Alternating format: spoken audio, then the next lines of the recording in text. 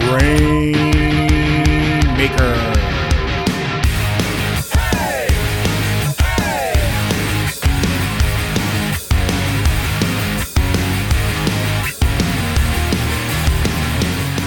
Welcome everyone to the Grainmaker Wrestling Podcast, a Prairie Proud wrestling podcast covering everything from Winnipeg to worldwide. My name is Blair Pacheco. I hope you're doing well. Hope you're having a great day, great evening, great weekend. Just hope things are going good whenever you're listening to this. I wanted to start off first and just thank everyone for the response, the people that reached out after the past few episodes that I had released. Heard some great things, and I just want to say that I really appreciate all the feedback. It's been a pleasure having, Jacques on to talk about what he was doing, having Jackie on to review Revolution, having Sean on, and having Damon on earlier. I mean, it's been a steady string just of some fantastic guests, having Jackson on just to talk about mental health. Just want to thank everyone for the kind words in regards to all those episodes that have come out in the past month and a bit. I truly appreciate all the great feedback that I've heard and just all the kind words. So thank you so much for that. This week, another fantastic episode. Like usual, always fantastic episodes. It's a running theme here. This week, I'm joined by Jack Pride. Jack, you may be familiar with. He wrestled with PCW. He's wrestled a few times there. Wrestled with WPW, RCW out in Alberta, and PWA. Recently wrestling for the PWA Battle in the Dome that they had after a Calgary Hitmen game. PWA had a few matches in the Saddle Dome, so that was huge. So Jack joins me. We talk about his beginnings, and we get into a whole bunch of wrestling-related stuff, his time wrestling for PCW, some of the matches he was a part of, and, we just talk wrestling. So without further ado, on the Grainmaker Wrestling Podcast, Jack Pride.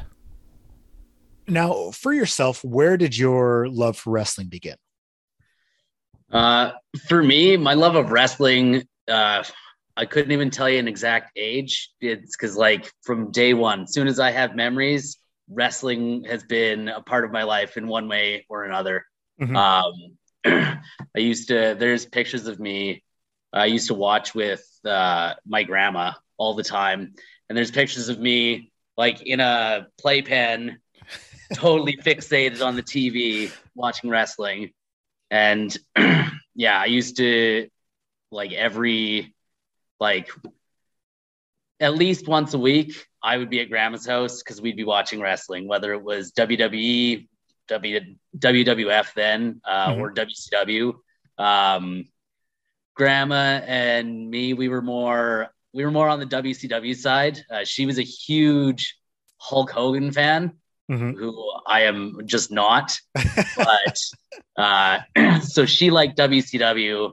So that meant I liked WCW. And so, I have so many more memories when I was younger of just people talk about stuff that was going on in the WWE.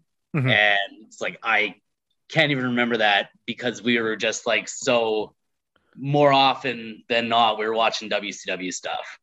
It's I'm always amazed because I was the same way. My grandparents were big wrestling fans. I remember getting into it with them. And a lot of people I've talked to, it's a lot of the grandparents. It was that generation that sort of introduced wrestling to everyone. Yeah. When you were watching, who stood out to you? Who were your favorites? Again, for as long as I can remember, from the first time I saw him, I've been a Chris Jericho fan. Just since, first time I saw him in WCW, I was definitely, as a kid, drawn more to generally the cruiserweights.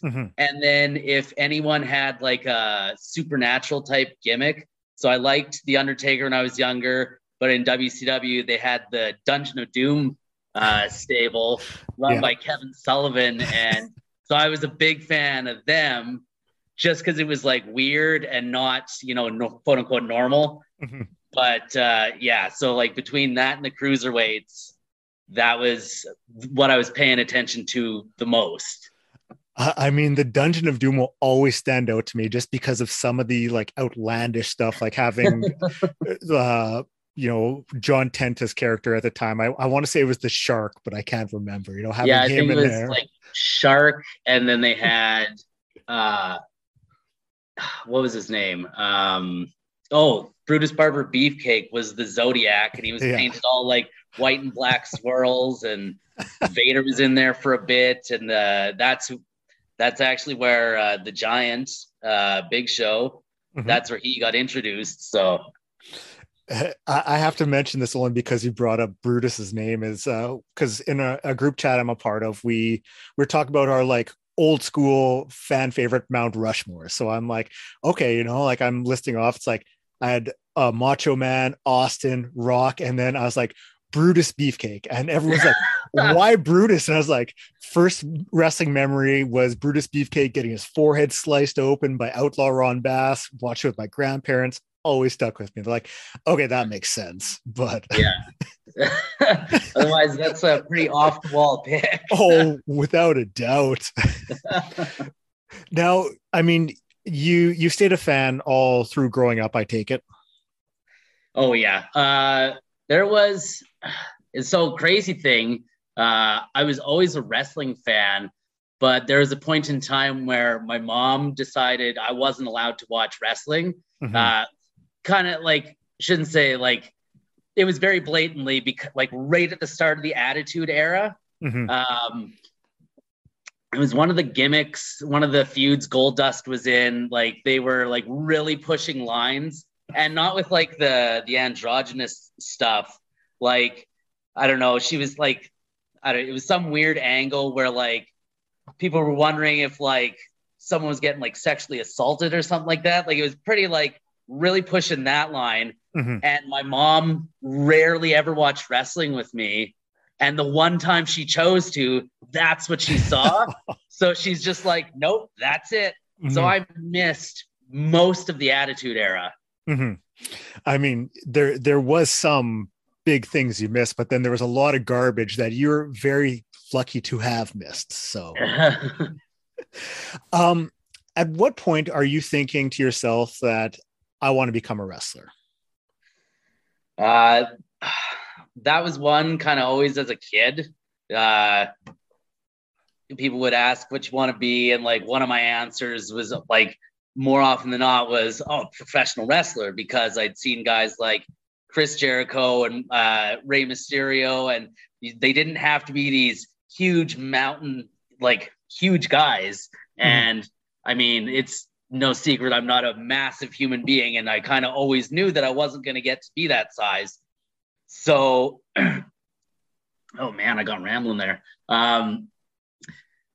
Yeah, so like that was kind of the draw that like I could be a wrestler.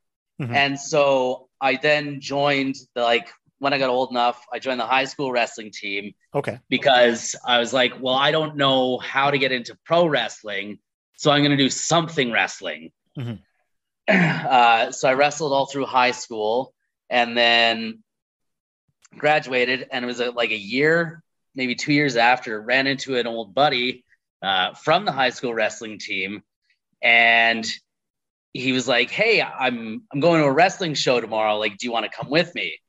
And I was like, oh, like he means like the high school wrestling we would do. Like he's going to a meet and he just wants because we had wrestled together. So I was thinking like, oh yeah, he wants me to like sort of coach him. Okay, cool. Yeah. So I agreed to it, and we go, and it's totally, I think it was in, I want to say Morinville. It was just like we drove to a bar, and then there was a wrestling ring set up, and I was like, oh man, you meant this. And I was super stoked, and super stoked to be there. And so I got to like really like blatant, like here's behind the curtain, and someone on the show ended up getting hurt before the show started, and they were scrambling for somebody to fill the spot, and no one was close to Morinville that anyone knew. So the guy that I had driven up with was like, well, he wrestled in high school. We can just teach him a few things. He'll be good enough to go. so we tried that and it wasn't good, but like, it was 0% good. There was nothing redeemable about it other than it was enough to be like, oh, okay, I actually like, here was an opportunity to take this. I wouldn't have got this if all these weird dominoes hadn't have fallen. Mm-hmm. So clearly I should run with this now. Yeah. So, I mean, that happens. And then you're like, that kickstarts it being like, okay, I'm going to go and get into wrestling. What was your next step after that? So next step after that was the promotion that my buddy was working with.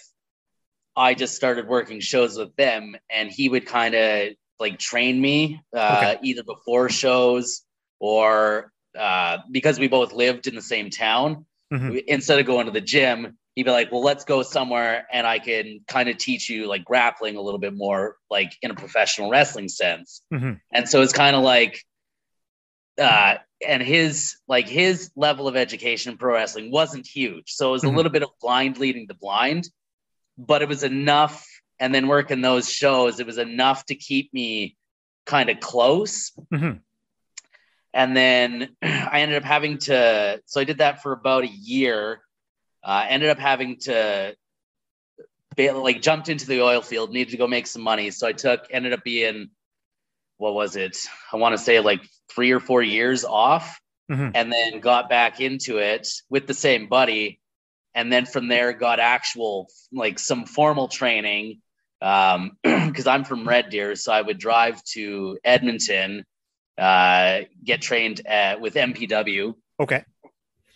And that was my first taste of like formal training, because at that point in time, that same buddy had started a wrestling company in Red Deer called the Canadian Wrestling Coalition. Okay. And basically because none of the other promoters would give any of us the time of day. There's about 6 of us. So he was like, well, we're just we're going to do our own thing then. Mm-hmm. But we knew enough people that we could kind of get training other places. And so through CWC, I was able to like build kind of a name for myself, a bit of a reputation, mm-hmm. enough that other people would start to give me a look that I wasn't getting before. Mm-hmm. Well, when I was looking up some of your matches and that, I see CWC and I'm like, I like to think I'm fairly familiar with a lot of the promotions out west. I'm like, CWC, I had never heard of this before. So, I mean, that starts to, it makes more sense with that. So, yeah. And the thing with CWC is it was this wonderful blip on the Alberta wrestling scene. I shouldn't mm-hmm. say blip. It was 4 years. Mm-hmm. Where we came in and we took basically nothing and turned it into like we were booking Festival Hall in Red Deer, and our shows would have between 300 and 400 people. Okay. With no huge names on the show, mm-hmm. other than our names, because we built really good stories and it was compelling enough that our audience came back and it grew. And like I said, it went for 4 years, and then Buddy, who was running it, was just tired of it. He didn't want to be a promoter. He was getting promotions at his job, so his time was so divvied up and something had to give. Mm-hmm. And so he ended up selling CWC to RCW. Okay. And so they kind of amalgamated a little, like RCW took it over, some of the guys went and worked there, stayed there full time. And so mm-hmm. just kind of, and then they took over some of the Red Deer venue. But yeah, so but if it wasn't for CWC, like the first 2 years, that's basically the only wrestling I was doing. Mm-hmm. But then after that second year, I was starting to make enough of a name for myself that the promoters that weren't giving like most of us looks at all were like, oh, paying attention. Yeah. And then I went and started working at RCW. And so over the course of that, I was working CWC, RCW shows. I was coming out At that time, I was doing random shows in Saskatchewan, and that's you mentioned before the podcast that the first time you saw me was PCW. Yeah, so that was at that same time. Okay. So I was like trying to be as super busy at that time as I could, just because like that's what wrestlers do. You're supposed to be like grinding, like making your name. But yeah, like I wouldn't have had any of those opportunities. You wouldn't have seen me you likely wouldn't have seen me at PCW. Saskatchewan might not have seen me. I might not have gone anywhere that I've gone if the small handful of guys were like, no one's looking at us. We need to do something about it. And we did something about it. And like, so that for that 4 years, anyone who was part of CWC, like it was something special. Yeah, I think there's something really incredible. Just the fact that none of you guys are getting looks. It's like, you know what? We're just going to start our own promotion, do our own thing, and just have fun with it. You had, storylines people were invested in. You had great action. You had, hundreds of fans coming out to watch you where, there's some shows where you're getting a handful of people there and that's it. So that really says something about the product everyone was putting on there. Yeah, like it was a communal labor of love, the CWC. Like we were like, we basically all had chips on our shoulders at that point in time when it first started. Like no one's looking at us, so we got to prove that we can be as good or better. Because they would say, and like they were saying things about us at the time, like, oh, they're just backyard, they don't know what they were doing, which for some of us at the time was kind of true. And that's why we went and we sought out training, because it's like, okay, if we're doing our own thing and we don't want to get laughed at, because we were taking it seriously. But everyone was involved doing everything they could to get better, so that we could like, just basically look and prove everyone wrong at that point in time. You're going across, Western Canada, pretty much Alberta, Saskatchewan, Manitoba. And I was looking, you were doing shows, 2, 3, 4 shows a weekend almost. You were incredibly active in 2019. Yeah, it was my goal that I had with myself. I didn't really share it with too many people, was to be able to say that I was the busiest wrestler in Alberta, like where I was from. Like I wanted to be as busy as I possibly could. So I almost, like, the only reason I ever turned down shows would be if they overlapped. Otherwise I was saying yes to everything. Were there any shows during that time that really stood out to you as some like ones that, very memorable, or I don't want to say favorite because then it, might lessen impact of others, but just ones that stand out to you? Oh man. I don't know about like specific shows. But there's like, I have a few matches in that stint when I was super busy that really stand out for me. One actually was from PCW. I think it was my second time there. They'd had me out a few times, but oh my God, I'm the worst wrestler ever. I can't remember his name. Their heavyweight champion.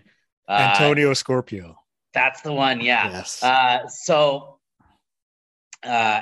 think it was after my first match out there, I was there, ended up working 2 matches my very first night, actually. So there's 2 that really stand out. My first night at PCW, I ended up working 2 matches that night because I was supposed to drive up with another guy. He couldn't make it like last minute. And so I was just like, well, I told you I was bringing a guy. I didn't bring a guy, so I will just take his spot. And then they reworked the card. So I worked 2 matches that night. And I think it was off that Antonio Scorpio, I had heard, he asked to work with me. Okay. And I ended up working 2 or 3 matches with him back to back my next few outings there. So like that kind of all combined in that run, that's a really memorable thing to me. I don't know, like to have their top guy asking to work with me, I feel like that was kind of like, I kept that to myself as like, that was a point of pride for me that he would ask for that. And I had a great time working with him. He was really, really easy to work with. He was like really open to like just solid guy in the ring, out of the ring. Couldn't say enough good things. Probably two other matches that really stand out in that run to me were two with CWC. One was with Dylan Stone. It was for the Alberta Championship. We had been running a feud, him and I, for the better part of like probably about 6 months. And this was the big culmination match. I had my faction. They were banned from ringside. So I was all on my own. And that was kind of like the question, like, oh, Pride can't get the job done without his cronies. So we had this awesome match. It's probably my favorite match all time, my whole career. Like 30, man, that was my first match that went over 30 minutes. So it was like, they got a bunch of things that I really like about that one. But just going back and rewatching the story we told in that match was just like it. I get goosebumps every time I watch that match back. It just like, it's one of those ones for me. And then the one other one was shortly after that. I was I had started a feud with Lumberjack Larry, and I was the Alberta champion. I had bested Dylan Stone in our big blow-off match. Larry was coming for my title, and we had the finish of the match came. I'd been cheating the whole time. I'd pissed off Big Ben, the ref. He was getting mad at me, and I was in his face. He's yelling, and he finally had enough, and he pushed me, tripped over Larry. Larry pinned me 1, 2, 3. Wins the Alberta Championship. The crowd blows up for him. Like the fan in me was like really happy to hear that. Like the crowd just, they blew up immediately. Like we did a really good job building to that moment. But then Pride, being who he was at the time, went and talked to the powers that be. And because the referee had put his hands on me, that should have been a disqualification. So Lumberjack had to give me back my Alberta Championship. And wow, did the crowd hate that. And so like, for that one, just the way we built that so well, where they popped really huge when he won, and then I took it all away and they booed me out of the building when I got the title back. It was just like one of those moments for me that just like it fell together perfectly. As I've like, the vibe I get from seeing you in the ring and even just talking to you now is you take a lot of pride in getting the crowd to boo you and, you know, show their displeasure towards you. Yeah. Oh, absolutely. Like Jack Pride as a face is fun. Who doesn't like getting cheered? But when I get to be, generally it's just Pride when I'm a heel, but there's just, cheering's nice. But when people, you can feel their dislike or their hatred for you as they're booing you, as they're yelling at you, there is just something so sweet about that I can't get enough of that. And that stems back to when I was a kid, always fan of the bad guys. Like I almost never cheered for the good guy unless it was Bret Hart back then. Yeah. So like so my taking joy in having people hate me, that was just long time coming. You had mentioned even back in CWC, the storytelling, and I feel like that's something that you take a lot of pride in as well, is your ability to tell story and to go in depth with your character and all of that, because even stuff that you've shown done online, you know, presented on there, it's there's a big progression for Jack Pride just with, you know, storytelling. Where do you take inspiration for some of the stuff that you're presenting to the fans?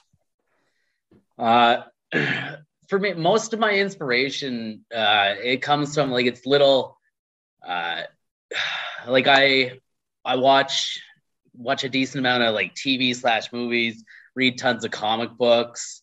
I'm always, and even just like books themselves, but I'm always like consuming storytelling. Like even outside of wrestling, mm-hmm.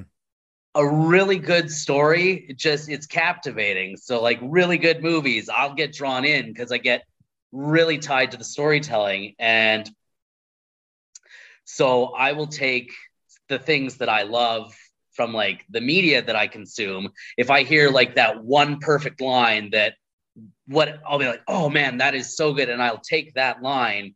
And I've done it where I take like what seems like a throwaway line in a movie or a TV show, and I've spun that just because I like the way it sounded mm-hmm. into a promo, or the inspiration for a promo. A little bit of the inspiration for where Jack Pride is at now with the Man of Two Minds. That it's combination of, so my favorite movie all time is Fight Club.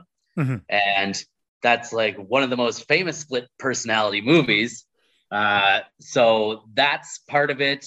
But if you've ever seen Split with yes. James McAvoy, that character, I'm like, that's in a perfect world, that's where Jack Pride's headed. Like it's gonna be more than two minds in there, but it's a lot juggling being the man of two minds. So we'll see if I go any further with that or not. Oh, for sure. And I mean, I think it says a lot, especially with, independent wrestling, because there's a lot of promotions out there. There's a lot of wrestlers. So being able to show that creative side to yourself and have that, being able to tell a story and not just be a wrestler, I think that says a lot, and it really allows you to stand above others.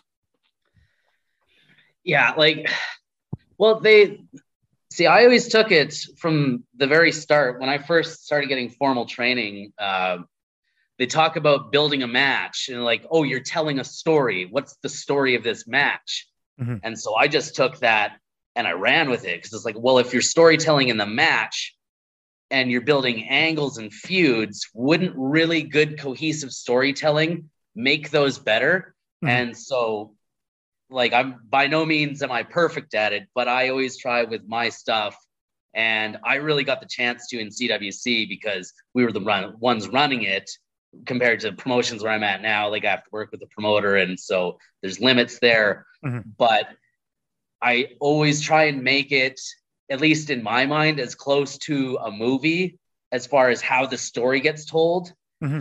Or like, so like, I don't want my stuff to be just like, oh yeah, that's just a wrestling storyline. Like some of the tired tropes that they work, but it's a wrestling storyline. So like, even if I've got to do that, like I want to dress it up as much as I can and hide the fact that it's just a wrestling storyline. And like, let's make this as big as it can be. Let's take the audience through twists and turns, because once you can hook them and they come through the twists and turns, that's when you've got them. That's when it's like, now the real fun can start, because they're biting into these characters, into this story. So if I'm the bad guy and they're biting on it, well, now when I do dastardly things, they're really going to let me have it. And that's what I want. And so when they're giving me the gears because I'm doing these horrible things, well, when the good guy punches me in the face or hits that move on me or puts me in my place, well, holy hell, they're going to come out of their seats for that guy. Like, if you don't have like, to me, and it's always just been, like I said from the start, like wrestling is all about storytelling. And that's how for me, that's how it has to be. I don't like throwaway stuff. It's got to mean something. I think, especially with, storytelling, you can have that, the basic, the standard wrestling storyline trope, but you mentioned, dressing it up and, having those twists and turns. And when you do that, like you have the basic one, the fans will be watching, they'll be into it because they like wrestling. When you start adding those twists and turns and they start getting invested, now they're putting more of themselves out there into it as well. And you can feed off of that, and then they're going to feed back, and there's more emotion going, and it really does a whole lot more for the story in general. Yeah, absolutely. And for me, that like, I also, when I put my wrestling together, I'm putting it together for me as a fan. What would I like as a fan? And I think sometimes people can kind of get lost a little bit in trying to please others. So I've tried to just like, and it might be the right way to do it. It might not be the right way to do it, but it's the way I kind of do it. It's like, I'm not trying to please everybody. I just want to make, if I can make the fan in me happy with what I'm doing, I'm pretty sure other people are going to be happy with what I'm doing. Definitely. And that's, yeah, like, it's one of those things, like, if you worry about pleasing 100 people, you're going to please nobody. Mm-hmm. But if you worry about pleasing one person, you're probably going to succeed at that. So I'm pleasing fan me, and it's probably going to bleed off into everyone else. You had mentioned your match with Antonio Scorpio. That was one I was going to bring up. You know, I've been lucky enough to see, I think, most of your matches in PCW. One of the other ones that stood out to me was you, and I want to say it was 7. When I, looked off of the PCW site back in the day, that's, I think, the name that they had up there for him, against the London Dynasty. Yeah. That match from beginning to end will stand out to me as one of my favorite matches I've seen live. I think it's absolutely incredible from the beginning to end. You all told an incredible story, and just the overall feel and vibe for the match was fantastic. Oh, thank you, man. That was, yeah. So the guy that I tagged with, we named him Wrath for the night. That was another one of those situations where behind the scenes had a guy lined up, fell through, had to find a guy last minute. But that match was super fun. Leo asked me, like, him and I were talking. He's like, man, I want to do really big match, but I want to make sure that it's going to be good. And so he had asked, like, do you want to come out? And he told me kind of his idea for his stuff. Mm-hmm. And I was like, oh, I'm absolutely here for that, because that was his first. That was the big MCR entrance. That was the one, like, he was confident in it from the start, and kudos to him, because just about everybody else backstage, for even at least a second or one comment, weren't sure the crowd was going to be into it. But Leo was convinced. He's like, nope, this is going to work. This is going to work. And they were all painted up, and they were all dressed up. And I was into it. Like, me as a fan, totally into it. I still wasn't completely sure it was going to work. And then when it did, that was another one of those moments. Like, me, the human being, was like, oh man, I am so stoked for Leo right now. Cause I have to imagine, like, I can only imagine how happy he is that everyone is into this entrance. And kind of off that, I feel like he was in such a good mood. He was, because of that.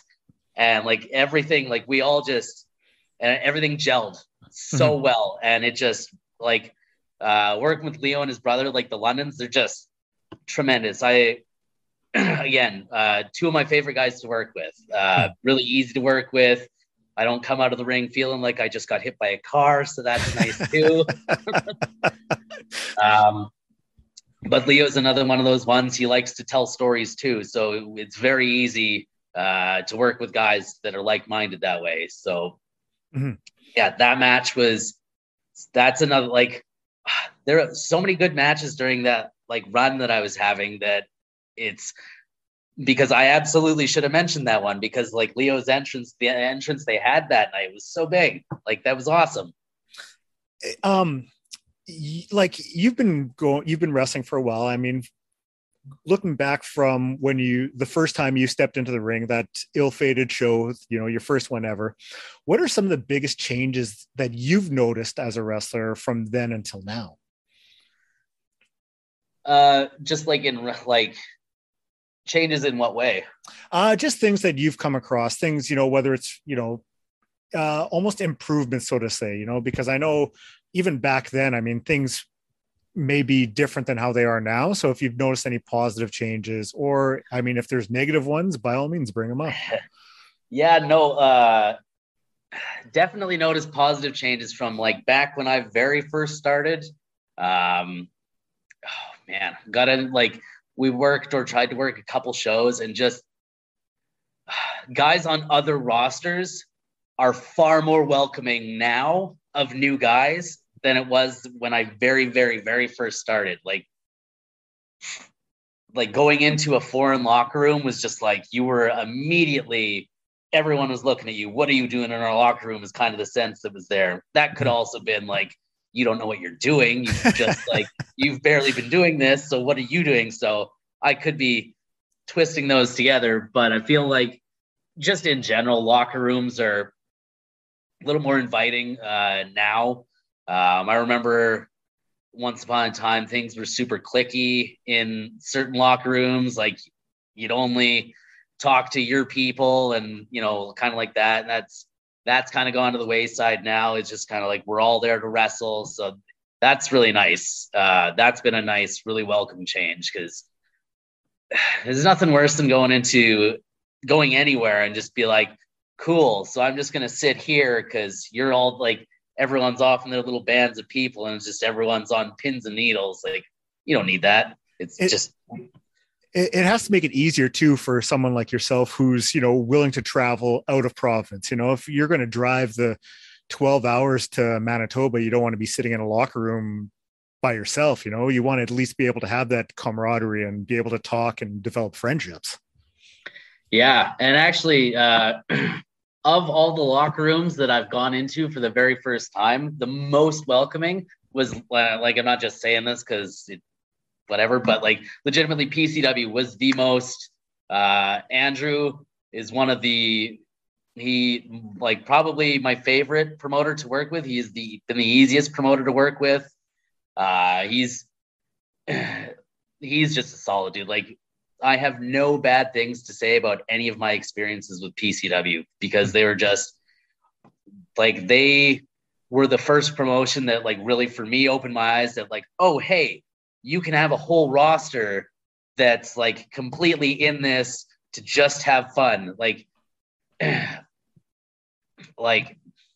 first roster for me outside of CWC, because that was our gimmick. So like seeing it in PCW also was like, oh, cool. So like, it's not just happening, like other people are wanting to have it be this way too. And yeah, I think that's just, it's because you go into a locker room, everyone's there for the same reason. We all want to wrestle. We all want to have a good show. We all want to make a little bit of money, and we all want to go home. Mm-hmm. So let's just make that the best experience for everybody. Let's not make anything needlessly difficult for anyone, and let's just all go do that. And that's kind of seems to be the general mentality in most locker rooms now. So now, I mean, this will be airing in a few weeks' time, but coming up this weekend, I mean, you're going to be wrestling for RCW against Marks the Specialist. What are your feelings heading into that? Because I know it's, you know, I think your first official match in a while. Yeah, it's going to be my first official singles match in over 2 years. Mm-hmm. So there is some apprehension. I recently did the RCW's Battleground Rumble. So that kind of like knocked a bit of the rust off. And I was like, okay, I do kind of remember how to do this. Mm-hmm. But this is just, so that was kind of like dipping my foot into the pool. Well, now I'm in. Like this match, there's no Rumble to hide behind. Either I know how to wrestle still or I don't. Mm-hmm. And spoiler alert, I'm going to do well. But there's definitely apprehension going into that, because I can have all the confidence in the world, but until you're doing the thing and you're in there and you're actually doing it, there's still questions. Mm-hmm. And so this match is going to answer a lot of questions for me. But at the same time, like I'm really looking forward to it, because it's been 2 years since I've had a singles match, and now there's no Rumble to get in to hide behind. And what I mean by that is like the Rumble was hiding me.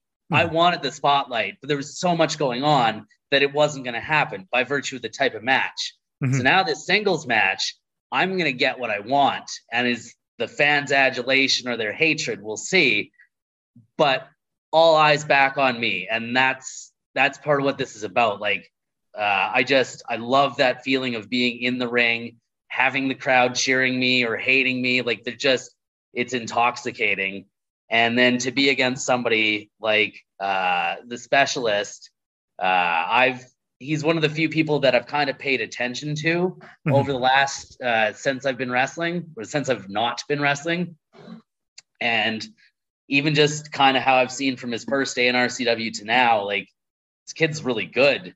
So I'm just excited from just a pure wrestling wrestling viewpoint. Like, how well are we going to mesh? How well is this match going to go? Like, is this kid going to like likely give me a run for my money? Like, I'm excited by all that stuff. I've missed doing that over this last couple of years. So there's just, for as much apprehension and potential negativity, there's as much and definitely more of the excitement and like the positive, like all the right reasons why I want to be wrestling. It's just like, so I'm riding this weird emotional wave right now. It's got to be a lot to take in. I mean, with all the emotions running through you, I mean, you got the highs and lows and all the feelings coming out. I mean, it should be a fantastic match. And I mean, I'm very stoked for you to get back in there. Thanks, man. I appreciate that. So the one other one that I would be amiss if I did not bring up, because this is I'm very, very pumped for what Spencer is doing out west. LPW2, Don't Want to Grow Up, March 25th in Edmonton. You are going to be a part of that show, facing off against Mo Jabari and Lumberjack Larry. You've faced both of them before. Now, I mean, it's a loaded show. There's yourself, there's Travis Williams, Sean Moore, Taryn from accounting, Artemis Spencer. I mean, it is a stacked show. It's going to be fantastic. Yeah, that's there's a lot of excitement for that one too. Especially because the last show, Pride made an appearance and Colton Kelly caught a fireball in the face. We were hoping something might have come of that, but it was not necessarily to be at this time. Couldn't be more excited to get back into the ring with the Lumberjack, though. Mm-hmm. As we said before, there's some history with the Lumberjack, and it's been a minute since we've been in the ring together. We really enjoy working with him, but also kind of really enjoy punching him in the face sometimes. So there's a little bit of excitement there. And wrestled with Mo before. He's a fantastic worker, and from what I can tell, he's only gotten better.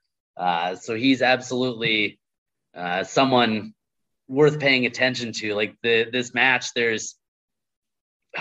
this match is going to be something you don't want to miss. I promise you. Now, I mean, you're getting back into things full bore in 2022. What's next for you? Is there, places you want to go? Is there people you have your sights set on? What's next for Jack?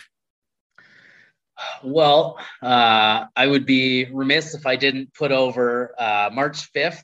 PWA is having their Battle in the Dome 2. So after the Calgary Hitmen game on, I believe it's Saturday, March 5th.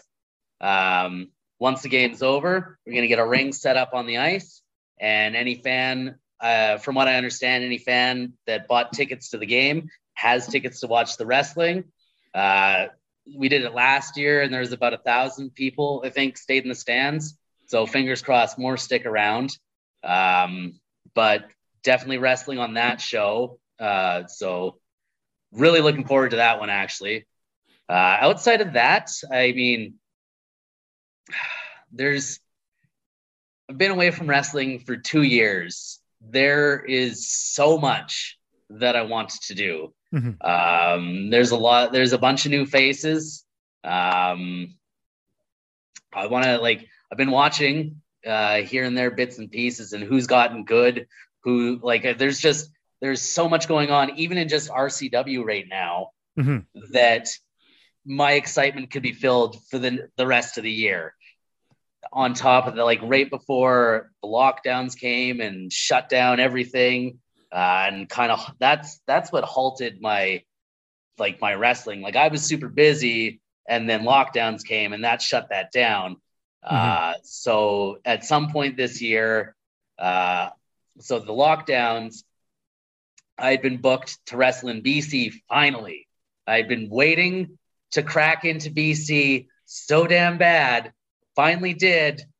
Lockdowns. So in 2022, I would hope that I would get, I'm hoping to get booked back into BC sometime this year, because that's the last one. I can't say I've wrestled all across Western Canada if I don't wrestle in BC, and I definitely want to be able to say that. So got to knock BC off the list. That's fair, and hopefully that comes through for you, because I mean, there's quite a few good promotions out in BC that are running shows, so it's just a matter of them recognizing your greatness and bringing you out there. Yeah, it would make me so happy. Okay, I got. Go ahead. Sorry. No, go ahead. Oh, I was gonna say I got a bunch of friends out in BC that I have hyped up so bad for that show. Like, yeah, I'm finally coming. That's the one. You guys make sure you get the time off, everything. So I got a bunch of friends who were amped up to go see me that I have to make good on. So I have to do BC this year. Like, it's my moral obligation. Well, I'm keeping my fingers crossed, because that'd be fantastic for you. Hopefully it comes through. Okay, I got a few more for you, then I'll let you go. Enjoy your evening. And now I like to ask everyone, or most people, I like to bring this up. If there's anything that you could change about wrestling, what are you going to change? Oh, wow. I don't even know. Like, so much, like, there's so much that has changed in the last little while that I wouldn't even know where to start. I guess the one thing, but it's kind of looks like it kind of looks like it is on the way out, is just, for whatever reason, and it seems to be only in Alberta anymore. Some of the promoters thought we're working, and even the workers were working under the one promotion. If you work for one promotion, you can't work for the other promotions. That's kind of one good thing that's come of the lockdowns and all the COVID nonsense, was that everyone had to try and get work where they could. So everybody's been working for RCW, but the RCW promoters never really been a big stickler for, like, if you work for me, you only work for me. Mm-hmm. So everybody's been kind of open to work for everybody through Alberta. And that's always been the one big kind of last thing to fall for Alberta, is like, workers should be able to work where they get booked. Mm-hmm. And it's only an Alberta thing, because I've worked in Saskatchewan, I've worked in Manitoba, and I've talked to tons of people in BC. Everyone's free to work for whoever they want to work for. But in Alberta, something's been off, but it seems that might have fallen down, because, I mean, before the lockdowns happened, I was a PWA wrestler only. So that means Edmonton, Calgary, I could only be PWA. Well, I'm about to do Calgary and Edmonton for RCW, and then a week later do a PWA show in Calgary. Mm-hmm. So I feel like that wall is starting to fall down, and we're going to start to be allowed to, if you can get booked somewhere, you can work a show there. So that's a big one, because it's just kind of like, guys want to work, but they get stuck. Shouldn't say stuck, but like, they got with one promotion that maybe it's less busy, and they want to work shows. So they want to go somewhere that's busier, but they also want to keep that spot. Like, they should be allowed to. Yeah. Like, it will only increase eyes on the wrestler, on the promotions, if they're allowed to, work other places, like, because a fan could see them, might not see, like, I'll use it for an example. Like, you come out to Winnipeg and wrestle for PCW, and, if there's another, I'm starting a wrestling promotion, I should be wanting to bring you in, because if I bring you in, then, there's going to be more eyes on you. I might be able to bring some of the PCW fans over, and it's like, all you're doing is increasing wrestling as a whole for everyone. Yeah, absolutely. And that's like, if a fan really loves a wrestler, there's a decent chance that they might pay to see them at both shows. Uh-huh. So that might, by letting that wrestler go wrestle somewhere else, they might bring a fan back with them. Uh-huh. So like it just, and then you get away, because then I've also noticed in Alberta, you have, at one point you had RCW fans, you had MPW fans, you had PWA fans. Well, in my, I feel like it should just be wrestling fans, and you go to whatever show you can make that night. Uh-huh.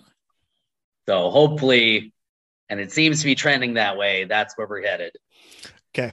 As a fan, as a wrestling fan, do you have any favorite matches that stand out to you that go above and beyond? Okay, so my favorite match all time is not one people generally pick.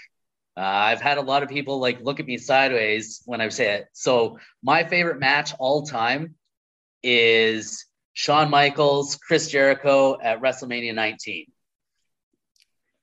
I have always, like I said, I've always been a Jericho fan, but I've also pretty much always been an HBK fan. But I mentioned before that I missed most of the Attitude Era. Well, WrestleMania 19 was the first pay-per-view that I watched when I got back into wrestling. And so I had paid attention to the build-up to this match, and the build-up to the match was that Shawn Michaels was going to, or sorry, that Chris Jericho was going to be the next Shawn Michaels, and he always emulated HBK, and they told this tremendous story, and it all the way, and it went through the Royal Rumble, and like it was just like it was this long form storytelling in wrestling, which almost never happens. And so the build on that match was like unreal, and so the story leading into the match, but then the match itself is one of, like, to me, the story they told in the match and the way it was wrestled, like that to me was almost like a perfect match. Like I was fully like, that's another one. I can watch that match anytime and it'll give me goosebumps, because I'm just like, I remember all the investment I had as a fan leading up to that match, and it always comes back. And that, so the big finish to the match was Shawn Michaels caught Y2J in a roll up. 1, 2, 3. He outsmarted him because he's HBK and he's been doing it longer. And they stayed in the ring after the match, and some emotions are in there, and they show Y2J, and he's getting, it looks like he's almost crying. And they build to this moment because he had idolized Shawn. And so he got this match and this big emotional moment, and it looks like they're going to go to shake hands, and Y2J, he hugs him, and there's this hug in the middle of the ring with Y2J and HBK. And then when everything is perfect and it is at the height of everything, he low blows HBK and everyone turns on him. And I loved that so much. And so that finish, that match I mentioned earlier with Dylan Stone, we did the exact same thing. We built that match. Like, I couldn't get it done. I caught him in the end. Like with a roll up, it was beautiful. Go for a handshake. I hugged him. The fans there loved it. They're like, oh, because we had used to be storyline friends, that like the friends are back together. Everything is good. And they're cheering. And I low blowed them, and they booed me out of the building. And so that whole match with Shawn and Jericho, I tried to mimic that as much as I could with that match with Dylan Stone. And yeah, so being able to incorporate that match into my wrestling, like that match has just been like, yeah, that match is my be all end all match. Perfect. I mean, you can't go wrong with those two in the ring together. I mean, they just put out magic. Oh yeah. Like the chemistry is just immediate. Now, for people listening, where can they find you online, social media or any of that stuff, if you want to plug it? If you want to find me online, Jack Pride has his own Facebook account. Feel free to add me there. Or you can find Jack Pride on Instagram, at Mind of Jack Pride. Or that's what it is, right? I don't even know my internet handles. Unreal. Yeah. At Mind of Jack Pride on Instagram. I only have the two. Found Twitter. Twitter's just not a good place. So I got rid of that. That's fair. Jack, thank you so much for joining me. I really appreciate you taking the time today. Oh, thanks a lot, man. I really appreciate being here. Thank you so much to Jack Pride for joining me on the Grainmaker Wrestling Podcast. I truly appreciate him taking the time out of his day to sit down and talk wrestling and share his story so far. So thank you so much to him. And thank you for checking out the podcast. I truly appreciate it. I will say it every time. Thank you so much. If it's your first time listening, you can find me up on Twitter at GrainmakerPod. You can find me up there. Email grainmakerpodcast@gmail.com. You can send all your questions, comments, concerns, all that sort of stuff. Send it that way. And up on Apple Podcast, Spotify Podcast, Google Podcast. If you could rate and review, that'd be great. Up on Facebook at Grainmaker Wrestling Podcast. Updates only once in a while. Working on it. And up on YouTube, if you search Grainmaker Wrestling Podcast, I've got an account up there. I'm trying to get in the habit of doing more on that, but it's tough, coming up with new stuff to put up there. But hopefully I'll have a few things in the works. But so that's all that. And also, t-shirts available. If you go to whatamaneuver.net, I think it is, and search Grainmaker Wrestling Podcast, you can grab a shirt up on there. You can customize it, all that sort of stuff, get different types of shirts or whatever, hoodies, get a shirt for, your kid if you want. Go to What a Maneuver, search Grainmaker Wrestling Podcast. Half of all of the profits that I make selling these shirts is going to be donated to Ray Winnipeg, Resource Assistance for Youth Winnipeg. It's a local nonprofit, so just know that your money is going somewhere good. If you don't want to get off the website, I have placed an order with a local printing company to get shirts done up in-house. So you won't have to worry about exchange and all of that, shipping and that. You can reach out, contact me for details, and we can hook you up with a shirt. And exact same thing, half of the profits is going to Ray Winnipeg just to help out and to give back. So thanks again for checking out the podcast. We'll talk soon.